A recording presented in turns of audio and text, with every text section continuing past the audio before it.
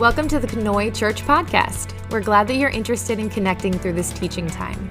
If you'd like to connect further, feel free to reach out to us through our website, conoychurch.org. For now, enjoy this teaching from Conoy Church, where our mission is to lead people into a growing relationship with Jesus Christ.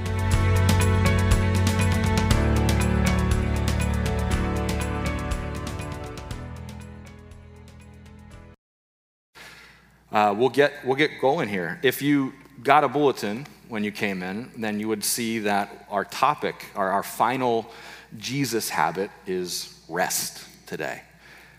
We are ending our Jesus habit series today, and next week we will start our August series talking about serving one another.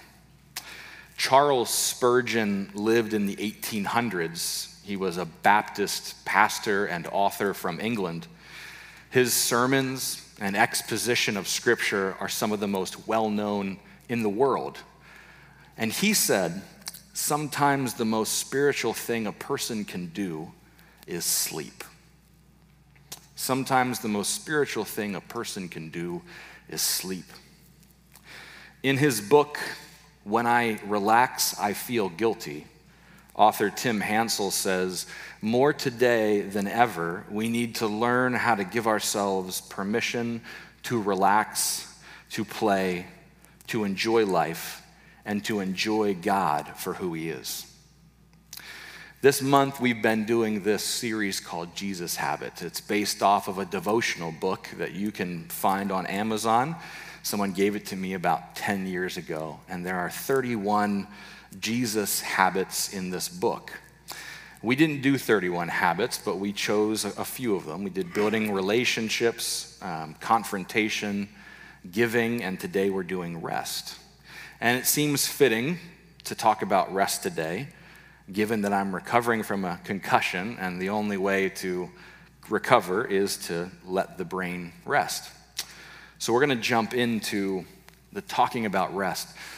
In central Pennsylvania, we pride ourselves on working really hard, right?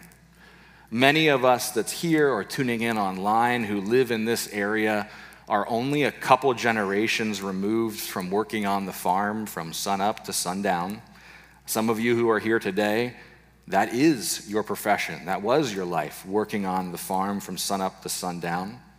And the work you put into the crops directly correlated to what was on the table and what you could sell at the market. So our Lancaster County work ethic is deeply ingrained in us, but it goes much deeper than that. It's not just because we're an agricultural-based community. At the turn of the 19th century, there was a sociologist named Max Weber, and he coined the term Protestant work ethic. He noted that Christians of the Protestant variety, and just so you know, that would be Lutherans, Baptists, Anabaptists, Quakers, Methodists, Mennonites, Amish, and more, people who were Protestant had work ethic concepts that emphasized diligence, discipline, and frugality. This work ethic viewed worldly work as something that benefited the individual and society. And so as you think about your work ethic and what your parents poured into you, I want you to consider whether that's something you agree with. Hard work benefits the individual and the society. You've probably heard some of these statements before. That behavior is nothing that a little hard work won't fix. Or maybe a parent that talks about their child and says, I really hope that he or she becomes a productive member of society. Or maybe you've heard your grandparents tell you, if you don't work hard to take care of what's been given to you, then you aren't being a good steward, right? Any of those sound familiar to you? I'm seeing nods, good. Protestants didn't believe that their hard work gained them salvation. We don't get salvation by doing hard work. But Protestants do view frugality, being good with your money, as good stewardship. And we view hard work as a way that we can bless others. So Protestants, all those different denominations that I mentioned before, They adopted hard work, frugality, discipline, and diligence into their lives as a way to live out their faith, right? Are you with me? Is that something you were brought up with, something you've even heard in the church before? Okay. Now, we can agree, we can nod our heads, we can even laugh at the idea of a Lancaster County work ethic. Because we'll all sit back and we'll agree that God commands rest, that he honors rest, that he blesses rest, but then we won't rest. We'll tell others to rest, but we won't rest. We can agree that God created 6 days out of 7, and he saved one for rest.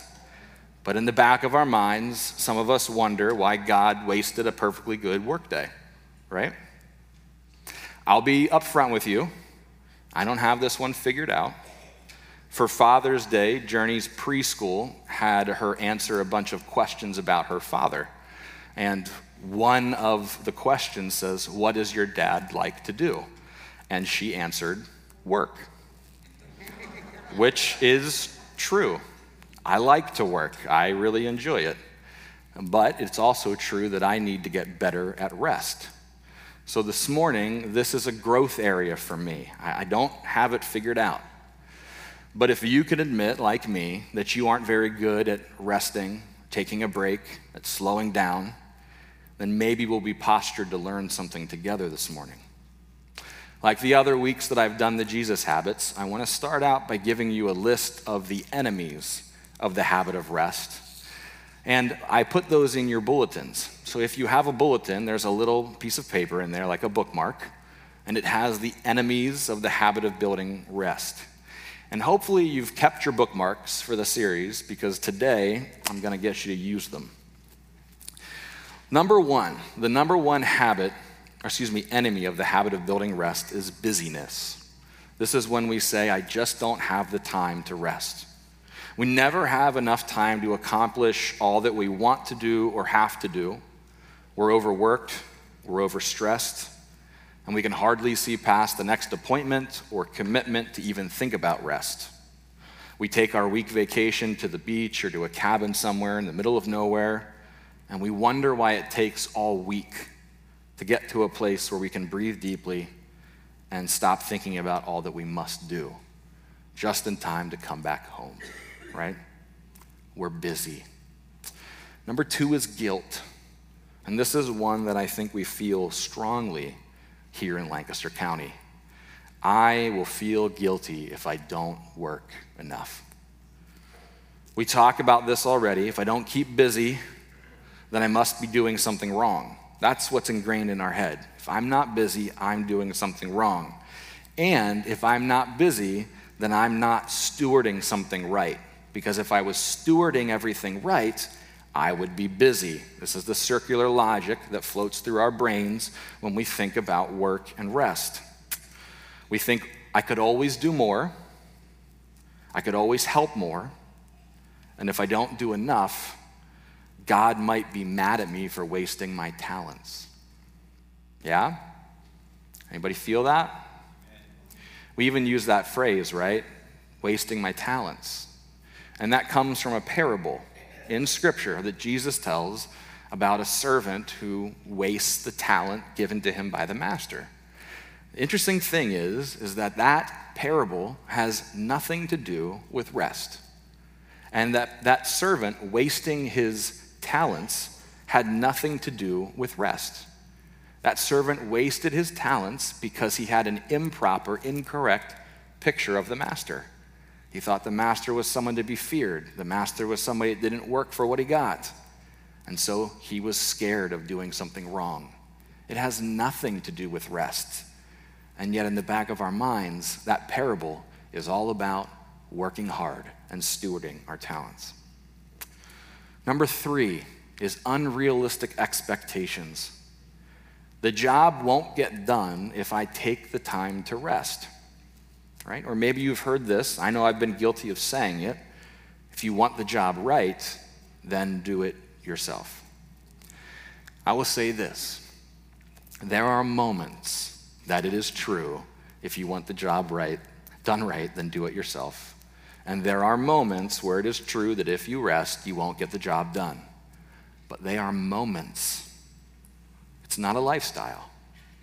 What we have done is we've cultivated a lifestyle where we believe every day, if I stop, if I take a break, if I rest my body, then I won't get it done or it won't get done right.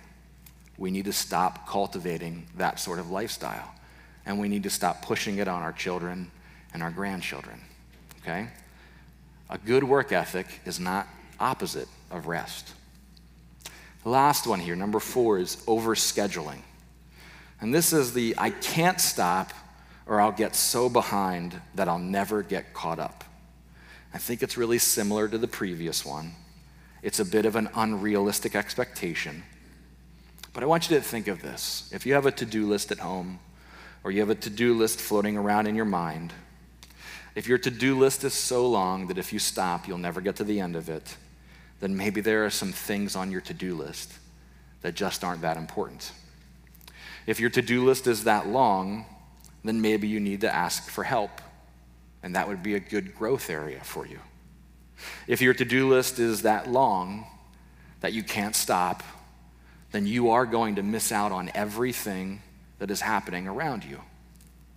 Keeping your nose to the grindstone is good advice for a moment, but if you keep your nose to the grindstone forever, you won't have a nose left, right? Think about this. Think about tiredness. Think about making mistakes when you're tired. In the Challenger space shuttle disaster, NASA officials made the decision to launch after working 20 straight hours and sleeping for only 2 or 3. When the USS Vincennes battleship shot down an Iranian plane carrying 290 civilians, it was because the operators in the Combat Information Center mistook radar information for an air attack rather than for a civilian plane. The investigation showed that the radar operators were overstressed and overfatigued. They were tired, and they mistook a civilian plane for a military one. Here are some highlights from a study done by the National Sleep Foundation. 63% of adults get less than the recommended 8 hours of sleep. 31% get less than 7 hours. I was just at the doctor this week, and he told me that there are a few people who can get by with less than 8 hours of sleep, but the majority of people need 8 hours of sleep. And when you don't get 8 hours of sleep, you're working at a deficit already.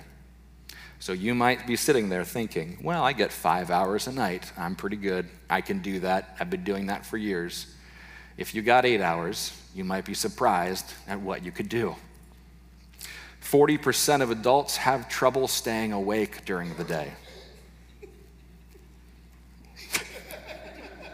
Or during sermons, right? Sleep disorders affect 70 million people in the United States. And that's a lot, but here's a bigger one. Sleep disorders cost $100 billion a year in accidents, medical bills, and lost work. There is a price to pay for lack of sleep. Over the last 5 years, or the 5 years prior to the survey being taken, people in the US have increased their work hours and decreased their sleep hours, right? We're robbing a part of our body that we need in order to do something else. It's a very real problem that we're trying to tackle this morning, okay? Rest is important. We've bought into the idea that we need to work hard to be good stewards of what we've been given. Overwork for maximum stewardship. Hear that again. Overwork for maximum stewardship. If we had to have a motto for America, I think that would be our motto. Overwork for maximum stewardship.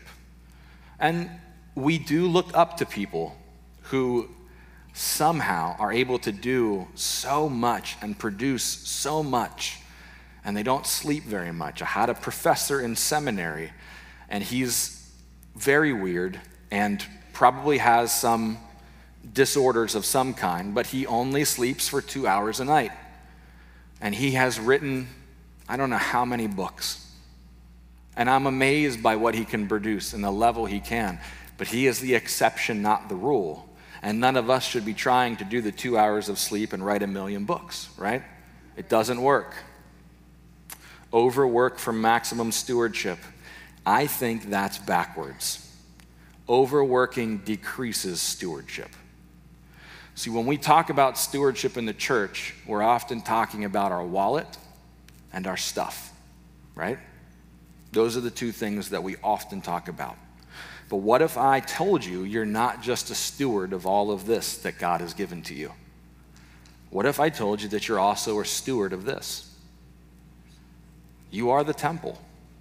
God has blessed you with a temple. We get one of those. Overworking doesn't show how much you want to steward all of this. It shows how little you value stewarding this. And that is something that we need to remember, and that is something that we need to start teaching our children so that they don't inherit our bad habits, so that our children can be healthier than we have been.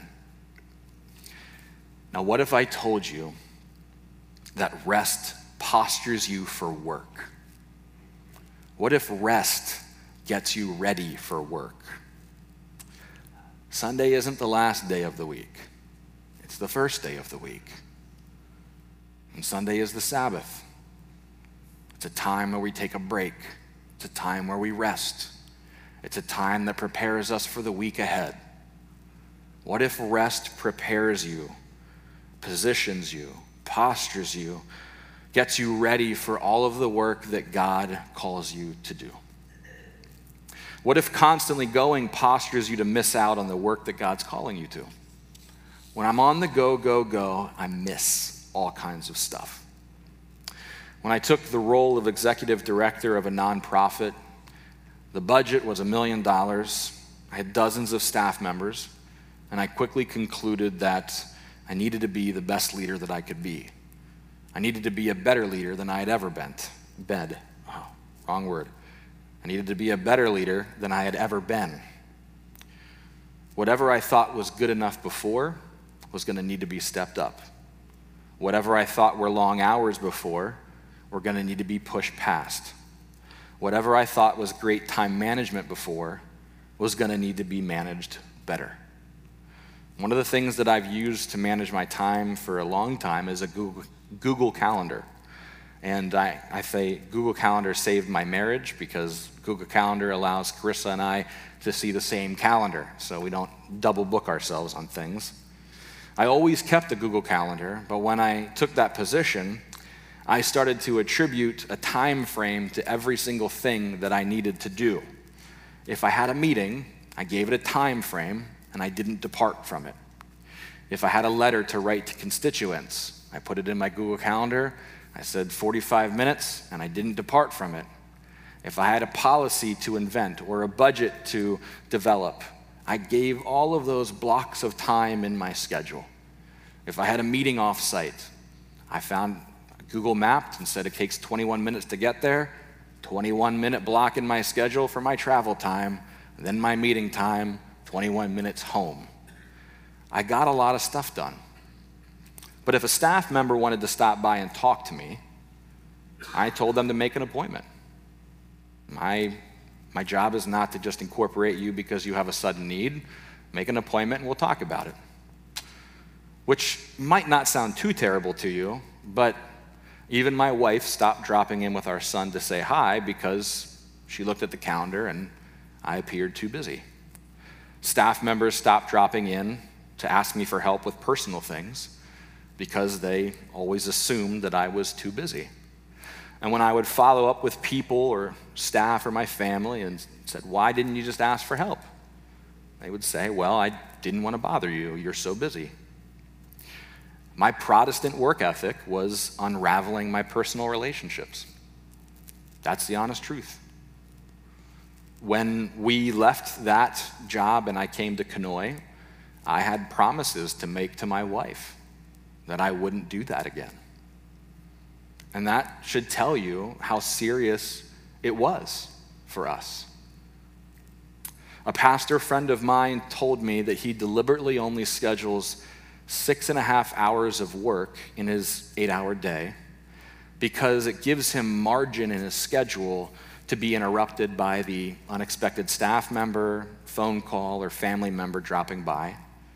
He told me that he could figure out what to do with 3/4 of his day, and he was certain that God would show him the rest. Something that I decided to adopt immediately. What if slowing down and unpacking our schedule and building rest into our lives actually prepares us for the task, the work, the mission, the relationship, or the person that God is calling us to? That's the question that I want you to keep thinking about. Rest is preparing you for what God is calling you to. Now, I want to look at some scripture this morning, but our look at scripture is going to be a little different than it's been the other times I've done the habits. We're going to jump around a little bit, which is something that I try often not to do because context is incredibly important. I'm not going to take anything out of context, but there's something that I want to show you, and the only way I can show you is by jumping around. And this is where you'll need either a number of fingers or your bookmarks. And I'm going to encourage everybody to grab a Bible. Whether you brought your Bible, you use your phone, or you need to grab one from the chairs around you, this is going to be much easier to see if you have a Bible in your hand. I want you to first go to Matthew chapter 8. And I think I have a slide. Yeah, there we go. These are all the places we're going to go. So if it's helpful to you to kind of look ahead and stick a bookmark in so you can flip between them, you can. We're going to go to Matthew 8. And what I want you to do is look at it and I ask this question. What is the very first thing you see happen in Matthew 8? Who comes to Jesus? A man with leprosy. And what does Jesus do? He heals him. So the first thing we see in chapter 8 is a leper comes to Jesus, and Jesus heals the person who is suffering.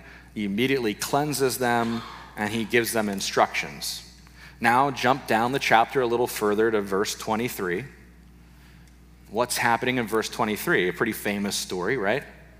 There's a storm. Yes, Jesus and the disciples are traveling by boat, and there is a furious storm that they encounter. The Greek word for furious is megas. It's like mega. It means huge, big, impressive, loud, great. It's a big storm, okay? Make no mistake. And what does Jesus do? He calms the storm. I'm sure that you remember that story, right? So put a bookmark in chapter 8. We'll come back to it. Let's jump to Matthew 13. Give you a second to get there. So in Matthew 13, in the entire chapter, we're seeing Jesus do what? What's he doing? Speaking, preaching, teaching. Yeah. First thing is Jesus tells the parable of the sower, and then he explains the parable of the sower. And then he tells the parable of the weeds, and he explains the parable of the weeds. And he tells the parable of the mustard seed and the parable of the yeast. He tells the parable of the hidden treasure, the parable of the pearl of great worth. He tells the parable of the net, right? Just one teaching after another. And if you look, I mean, that's a lot of teaching. This isn't a canned sermon that Jesus has used from some other rabbi. Jesus is trying to explain to people what the kingdom of heaven is like. And so on the spot, he's probably looking around and he sees somebody planting seeds in the distance. And he said, hey, look, the kingdom of heaven is like somebody who plants seeds. Oh, look over here, the lake. The kingdom of heaven is like a net that you cast out of your boat. He's using these analogies. And so it's quite a lot of teaching. It's some of the most well-known parables that we have. I imagine that Jesus would be pretty tired from it. So put a bookmark in that. Let's go to Matthew 15. And you're going to go to the end of Matthew 15. There's a pretty incredible miracle at the end of Matthew 15? Anybody there already? What's the miracle at the end of Matthew 15? Feeding the 4,000. There's 2 times in Scripture where Jesus does this sort of mass feeding program, right? The feeding of the 5,000 and the feeding of the 4,000. In this particular one, he takes 7 loaves of bread and a few fish, multiplies that so that an entire crowd of people can eat. One of the differences between the 4,000 and the 5,000 is that in the 4,000 are a lot of people that were brought to Jesus to be healed. So the 4,000 is full of lame, crippled, and mute people that are coming to be healed. And that means that these people who are disabled in biblical times probably didn't get regular meals. They were very dependent upon the grace and charity of other people to eat, to have clothes, to have shelter. And yet here, Jesus provides for 4,000 of them. And I imagine that would be tiring work. If you think the last time that you volunteered at the homeless shelter in E-Town or on a soup line somewhere, it's tiring work. It's not just tiring because of the physical labor, it's tiring because of the emotional toll of talking with people and listening to them and hearing what's going on in their life and praying with them. And I've never healed somebody, but I assume that that would take a bit out of you as well, right? Jesus does all that. So put a bookmark in that. And let's go to John 4. It's the last one. This should be pretty familiar to you because a few weeks back I showed you a clip from the series The Chosen, and we watched this story sort of unfold before us on the screen. It's a story where Jesus speaks to a Samaritan woman by Jacob's well. It's odd because it's both a woman and a Samaritan. Both of those things would have gotten in the way of Jesus having a one-on-one conversation with this person. He shares with the woman that he's aware of her sin and that there is a day coming when the division between the Samaritans and the Jews won't matter anymore. On that day, Jesus and God is only concerned that his followers are worshiping in spirit and truth. And then Jesus tells her his identity as Messiah, which is a pretty incredible thing. One of the first people to hear it is a Samaritan, an outsider. And she runs to her whole village to tell them all about it. So you remember that story too, right? All right, so we got our bookmark in that. Now, we're familiar with all these spots.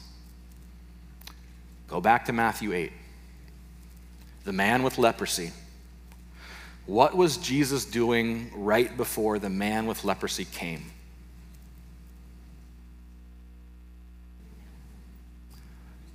He was on the mountainside.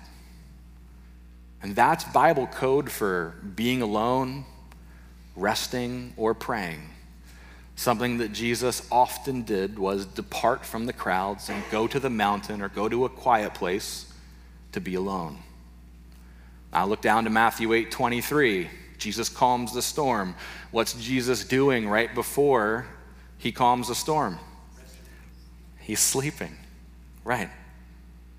Matthew 13. A couple pages past. Teaching all those parables.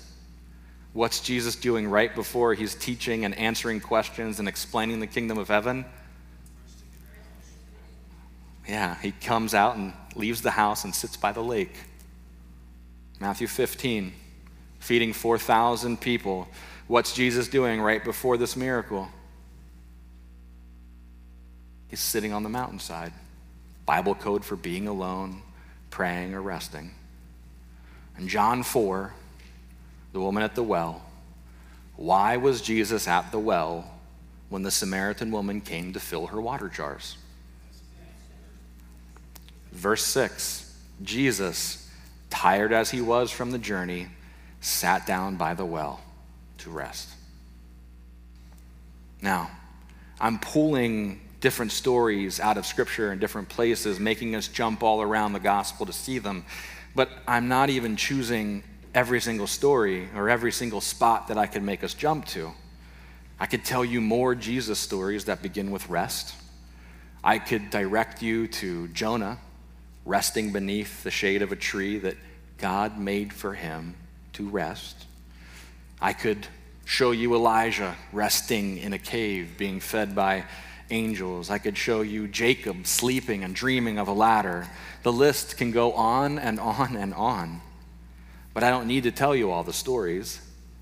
I just need you to open your eyes and see the point, see the pattern in the Scriptures. Because once you see the pattern, you can't unsee the pattern. Now, when you start reading Scripture, start noting to yourself how often these big stories that we all know, we're all familiar with, that our kids make flannel graphs of and do crafts about, how many of them start with rest. How many times does Jesus leave what he's doing, the people that he's with, to rest? And why? Why does he do it? I have to believe it's to prepare for the very next thing. That's why he met the woman at the well, because he was there resting. How did Jesus get to have a conversation about being living water? Because he asked her for a drink of water because he was thirsty from the journey.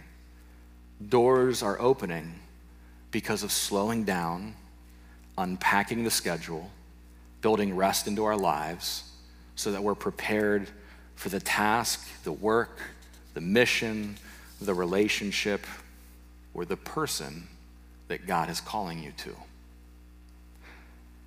And that is the thing that I want to warn you against this morning, is that when we get too busy, we are missing the person that God has sent to cross our path. When we are too busy, it becomes that much easier to ignore the person who is homeless and asking for a couple bucks at the stoplight, the person who has a flat tire on the side of the road,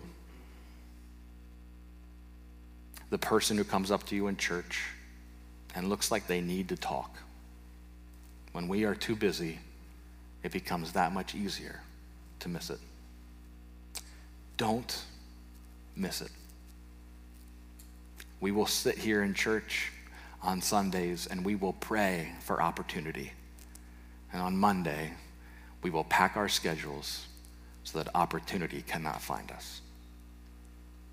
How serious do you want to be about being used by God?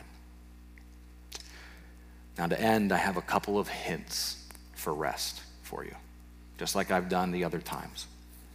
Number one, go to bed early enough to get the sleep you need. If you get up at 5:30, but you go to bed at 1:30, you're gonna be tired. If you get up at 5:30, go to bed at 9:30, right? Do the math and figure out when you should be going to bed. Number two, listen to your body. This is something that my wife tells me all the time. It's something that I'm terrible at. One of the things that I've learned about my body is that I don't often feel stress in the same way that other people do. You can tell when people get stressed out. I don't exhibit those same characteristics often. But what I've learned is when I'm stressed, I'm tired. I get so tired and I just want to go to bed. And so now that I've learned that, I know that when I'm tired, I need to ask myself the question, what's causing me stress or what's causing me anxiety? Okay? Listen to your body. It is telling you more than you're often letting it.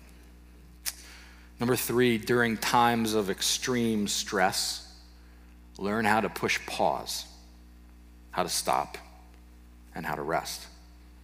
That may be one of the hardest things that you could ever do, is in the midst of tragedy or hardship, whatever that extreme stress is to slow it down. But try. Number four is another really difficult thing, and I'm not going to pretend that it's not hard.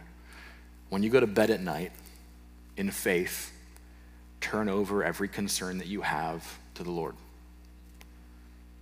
Think about what keeps you up at night. What is the things that are racing through your brain that are not letting you go to sleep? God, I need to give this to you. God, I need to lay this at your feet. God, I cannot get to sleep. I need peace of mind so that I can sleep. God, you tell me to cast my burdens on you. I'm doing that right now. And you say it over and over and over. You pray it over and over and over. It takes practice.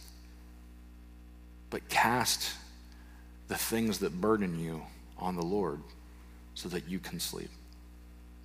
Number 5, take a nap. I mean, some of you shouldn't because you're at work and you'll get in trouble. But some of you have a schedule that allows you to take a nap when you're tired. So, take a nap. Number 6, identify your major points of stress. What is it that causes you stress? You know, we're often a glutton for pain. We're often the person that signs up for the thing that we hate. We sign up for the thing that causes us a stress. And so rather than say, oh yeah, this causes me stress, I'm going to figure out something else to do, we just go right back to the thing that causes us stress. So if there's something that stresses you out and you're able to not do that thing, choose something different to do. Sometimes the things that stress us out the most are things like serving other people and volunteering. It's not even the things that we do for our work and for our job and for our living. So find something that breathes life into you, not that takes life away from you. When I was growing up, we were at a church plant and we had to take a class that identified our giftedness so we could serve in the church. And one of the things that was said in that class that's always stuck with me is that if you're serving within your giftedness, it doesn't feel like serving, right?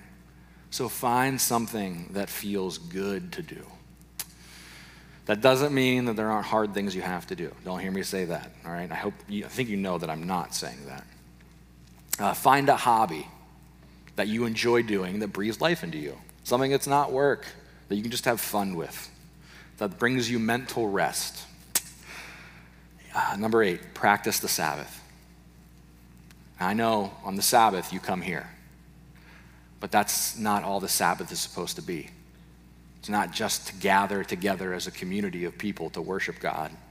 The Sabbath is meant to be a break from the regular and the routine. I heard a podcast recently where they were talking about taking the Lord's name in vain. And they were digging into the Greek of what this would mean. And the way that they explained it was not that there was a specific word that you could use to take the Lord's name in vain. It was when you took something that was meant to be holy and you made it regular. You made it normal. It was no longer holy. That's something that we've done with the Sabbath, is that we've made it another regular, normal day when it's supposed to be a day set aside for holiness. Even God set aside one day for rest. We can do the same. Number 9, last one. Get a good checkup from the doctor to determine if there's a physiological or emotional reason why you can't rest. Sometimes that's the case. Some of us struggle with anxiety, depression, and other things, and we need actual help from doctors in order to get past that. We can't rest because of it, because of the way we're made. So go to the doctor if you need to. Don't be afraid of that. There's no reason a church should ever shame somebody for going to the doctor for that. The day is gone when we shame one another for mental health. Our mental health is way too important for that. That's all I have this morning on rest. I'd like for us to pray, but again, I'm going to ask you the question that I asked you a couple of times in the sermon as a way to close. What if slowing down and unpacking our schedule and building rest into our lives actually prepares us for the task, the work, the mission, the relationship or the person that God has called us to. Let's pray.